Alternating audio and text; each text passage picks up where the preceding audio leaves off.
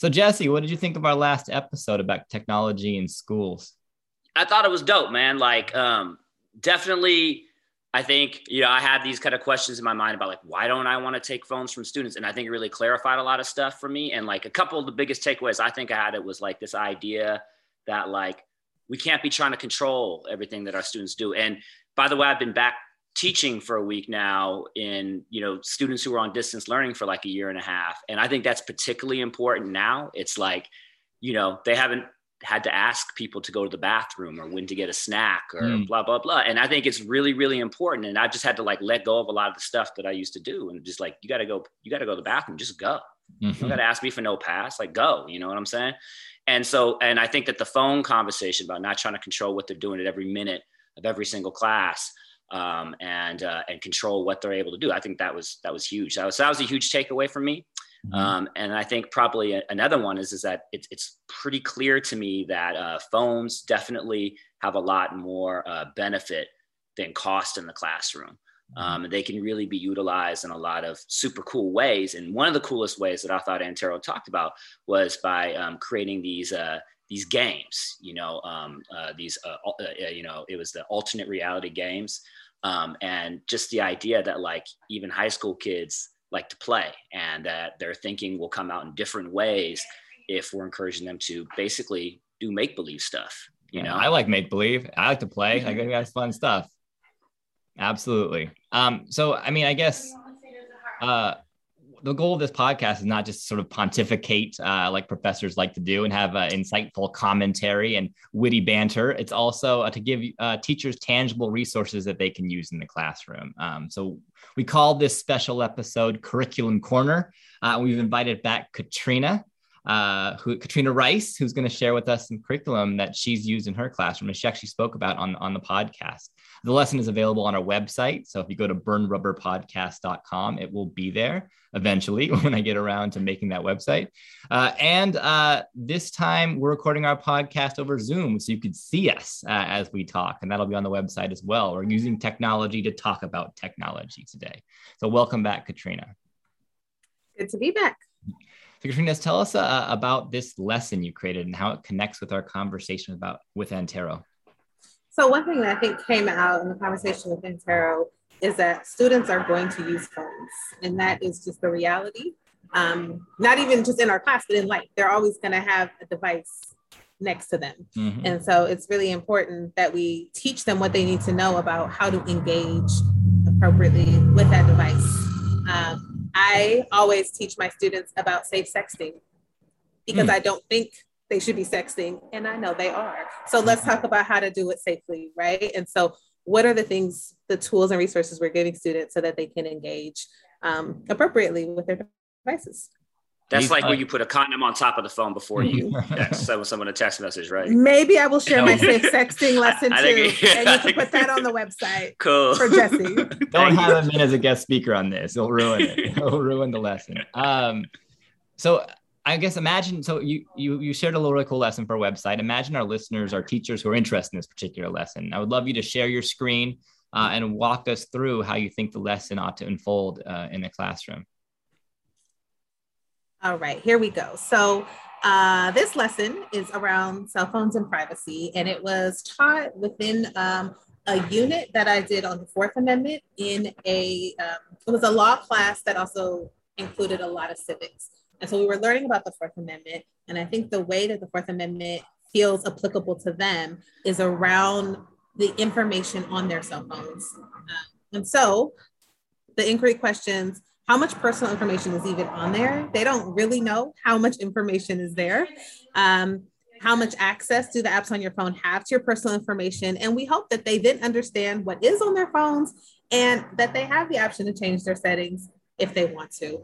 And so because it was within the Fourth Amendment lesson, this is also a good lesson if you teach psychology, because there's ways that how we're addicted to our phone has some connections to what they're learning in psychology. But we were doing it in a social studies course. So reviewing the Fourth Amendment, and then make sure we have a clear understanding of the Fourth Amendment. And if apps are collecting data from your phone, do you consider that a search? Is that an unreasonable search, or is that different than your interpretation? And as we know, so much of the Constitution is still up for interpretation, and it is interpreted differently by different Supreme Courts, and that's how it works. So also reminding them that interpretation is part of the lesson. And how many of you read the terms and conditions before you download an app? And I can already tell you none of them do. But it's a good conversation to have that none of them are reading what they're consenting to. So then I actually have students take out their cell phones, which if you have students with cell phones, they just love that they now have permission. They're like, you're letting me take out my cell phone, even though it's totally for the lesson. So once they have their cell phones out, they go through. In most phones, right? There are different types of phones, but if you go to settings and go to app, you can click on an app and look at their permissions. And the students were shocked to find out that this game they're playing that they just play for fun because it's repetitive and it gets their mind off of other things actually has access to their files and their photos and their text messages. And so kind of as they're doing it, right, you can facilitate a discussion or this discussion just happens because the students are like, wait, does your phone do this? Well, how can I turn this off? I don't want you to know where I am all the time. And so a lot of them are already starting to think about, do I want this app to know this information? And some students are okay with it, which is good too. It's good to have in that class the variety of responses. Like, okay, this is too much. You don't need to know what's in my storage. And also like, I have nothing to hide. See whatever you want. I just want to be able to post my Snapchats or my TikTok videos. So from that conversation, hold up. So did you say the apps have access to my photos? A lot of them do, yeah. Because you gave them access when you said, I want to post photos onto my social media. So because you want to post photos, they have access to all of your photos. They get, even the ones I don't post, they have access to those. Did you give them access, Suneal? I'm looking right now. I'm following these right now, and I'm trying to listen. And I'm going to do it later. But later, I'm going to follow this lesson because I'm pretty sure there's some photos on there I don't want Facebook to see. So that's helpful. Not sexting. Don't worry. I don't need the safe sexting conversation. But there's stuff with my kids and stuff that I don't really want Facebook seeing. So, and that's always the question. And we had a whole conversation about the NSA having access to our stuff. They say they don't look at it. They just have it in case they need it. So I'm sure Facebook isn't looking at the pictures, but I don't really know. We don't really know. Once we give them access, we don't know what they do with that access. And that's the decisions we have to sit with and know about. And I think it's good then to move into, I just found a quick YouTube clip from Social Dilemma. I think it's a good video to show pieces of from Netflix, but you can also just show the YouTube clip and it'll facilitate or spark some good conversations around why do they want this data? What if I have a free Instagram account, but I know Instagram or I know Twitter makes all this money, Facebook makes all this money, where are they getting money from if my account is free? And then they start to realize that they're making money off of my addiction. I don't know if that's the best word to use, but they're making money off of my engagement by seeing how often I log on and then seeing what I text to my friends and then showing me ads for what they think I want to buy that are tailored just for me. The ads on my Instagram feed are different than the ads on your Instagram feed, which could be a whole nother conversation in itself. And so getting them to really start to understand that they're the products being sold when they give all of their information to these apps is hopefully where the lesson we hope it lands. That's with great, the students. Yeah. Cool. So if I don't want Facebook having access to all of the pictures on my phone, I should put a condom over my phone. I got it. He's lost cause. Yeah. Lost cause. No, I think I think this really does kind of speak to this idea though, that it's like, we shouldn't be taking phones away for students. We should be teaching them how to use them responsibly, and to make sure that they are, to know how to protect themselves when they're using their phones as well, And Katrina, how did students respond? What do you think they got out of this? So, then there's a conversation of some apps you pay for, and then they don't need all this information because they've made money off of your subscription. So if there's a game that you really like to play, you could play it for free and give them all this information, or you could just pay for it and then they actually still might take the information, but it might be easier to kind of turn off the notifications. But just, I think they really appreciated knowing they had a choice in finding this information out. Every year I teach students that the government, the NSA has all this information from your phone. Facebook, Twitter, Google, they all have all this information and they're always shocked. Like every year I was waiting for the group of students that were like, we already know this. And then I wouldn't have to teach it again. But they are always shocked to know that what's on their phone is not just for them. I think that's great. And I love you connected to the Fourth Amendment, like thinking about like what are our constitutional rights and where does the right to privacy begin and end, and thinking about what that means in this particular context, I think is really useful and applicable to their experience as citizens in this country. And sort of thinking about themselves as political actors in democracy again.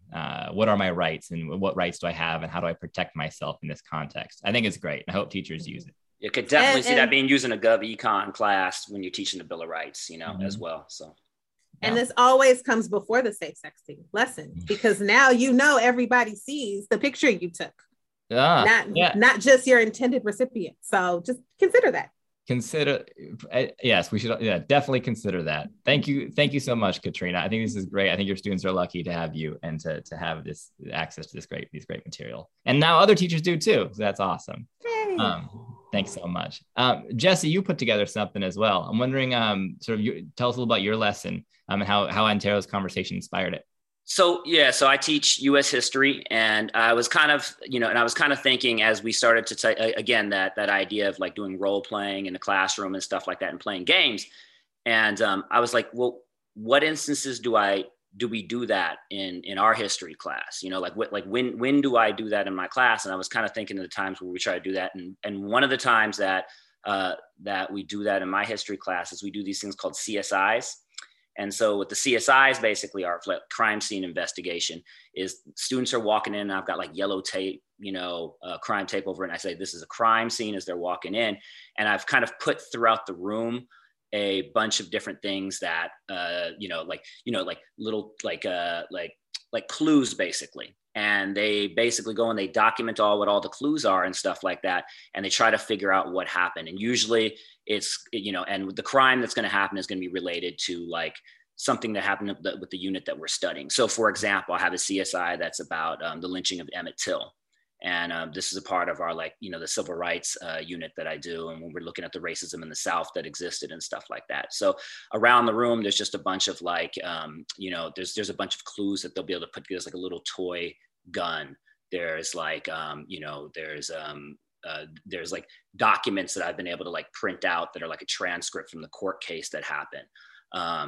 Emmett Till had like a ring on that his father had given to him. And so like, when he was murdered, and I made like a little replica of that ring, and I have this stuff kind of throughout the room, and students go around the room and they find this stuff. And I was like, they're really cool and students really get into them, but they are so much work to make. Like I have to find all this stuff. Like I would be going to like the dollar store and looking for all this stuff. And then I have to like store all this crap in my classroom. And I have like 5 of these CSIs. So like, so I was thinking, well, and I was thinking about the scavenger hunt that students were doing on the, on Antero's game, the Ask Anansi game. And I was like, and what students were doing was they're going around the school and they were scanning QR codes with their phone, and the QR codes would lead to clues. And I was like, I think I could really actually easily adapt these CSIs to be less laborious for me and not take up so much room, and kind of by digitizing it. And then the other cool thing about it is that students could actually get out of the classroom to look for clues. Mm-hmm. They could actually be scattered throughout the campus. And maybe there would even be times where the place where it was at on campus would be relevant to what the clue was. So I made a little document. I just started this, so it's definitely not complete, but I will share with you what I've done so far. So basically, these are QR codes. And I was able to generate these QR codes by simply finding websites that I wanted them to link to, and then going to this site, which is QR code generator. And you just put the URL of whatever site you want to link to. It creates a QR code for that. And then you can download the QR code and you can put it onto like a Google Doc. And what I would probably do is I would cut these out and I would kind of put them around campus. And students would basically go out in groups and kind of look for these QR codes and then scan them with their phone. And you can do this just with the camera on your phone. You can scan them and they would link. So like this first QR code that's right here, this actually links to Billie Holiday singing Strange Fruit, which would be a part of the CSI. This one down here leads to a picture of Emmett Till, and it's kind of the like before after picture of Emmett Till, what he looked like after, like in the open casket that he was in, and what he looked, just a picture of him. This right here is a link to a map that shows lynchings throughout the United States, and you can see that they're heavily concentrated in the South. So just stuff like that. And I was just kind of thinking, like, what would students do as they collected these clues? And this is kind of a common template that I use in my history class a lot for getting students to just kind of, think like a historian, identifying what you see. So that would be the first box they'd kind of fill out, and then evaluating like what might make this clue important. How does it fit into the puzzle? And then, how does this evidence fit into this investigation? What does it show, or what does it prove? So they would fill that out as they were collecting pieces of evidence. So digitizing the CSIs, having students do that, and making it easier on me. That's pretty great. I'm wondering how students respond to these CSIs. What do they take from it? They like them. It's like it's funny because like the first one we'll do of the year, they come in, there's like yellow tape up, and and I'm hella playing. I was like, they're like, why is there yellow tape on? And I'm always like, there was a crime committed in here. Right. Serious, yeah. And they kind of look at the tape, and they from Oakland, so they just gotta slip underneath it, like, whatever, man. Just go in anyway. But by the end of the year, after we've done like 4 or 5 of these things, it's like they see the yellow tape and like, and they'll get kind of excited. Oh, cool. We doing CSI today? I'm like, yep.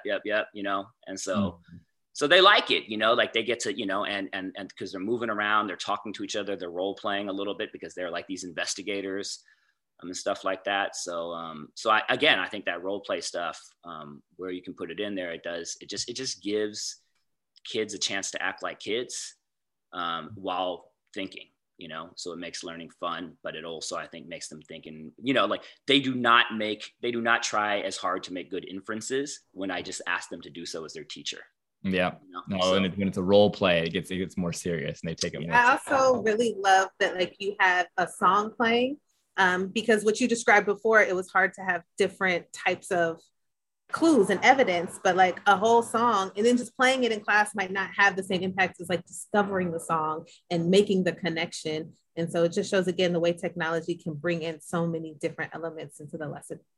Yeah, and speaks to kids who love music, and appreciate music, and hits their different modalities of learning, which is, I think, is really important, and it can be done really well through technology. I think every CSI I have, I've always tried to find one song, and usually I've got my laptop up there and they like press play on it and they listen to it, but Yeah, QR code makes it cooler. Yeah. Yep. Thanks so much to you both. I really appreciate you sharing these materials. I really hope they're useful for teachers who are listening. Remember, check out this great curriculum and our great podcast on burnrubberpodcast.com. Thank you both for being with us. This was fun. Thank you.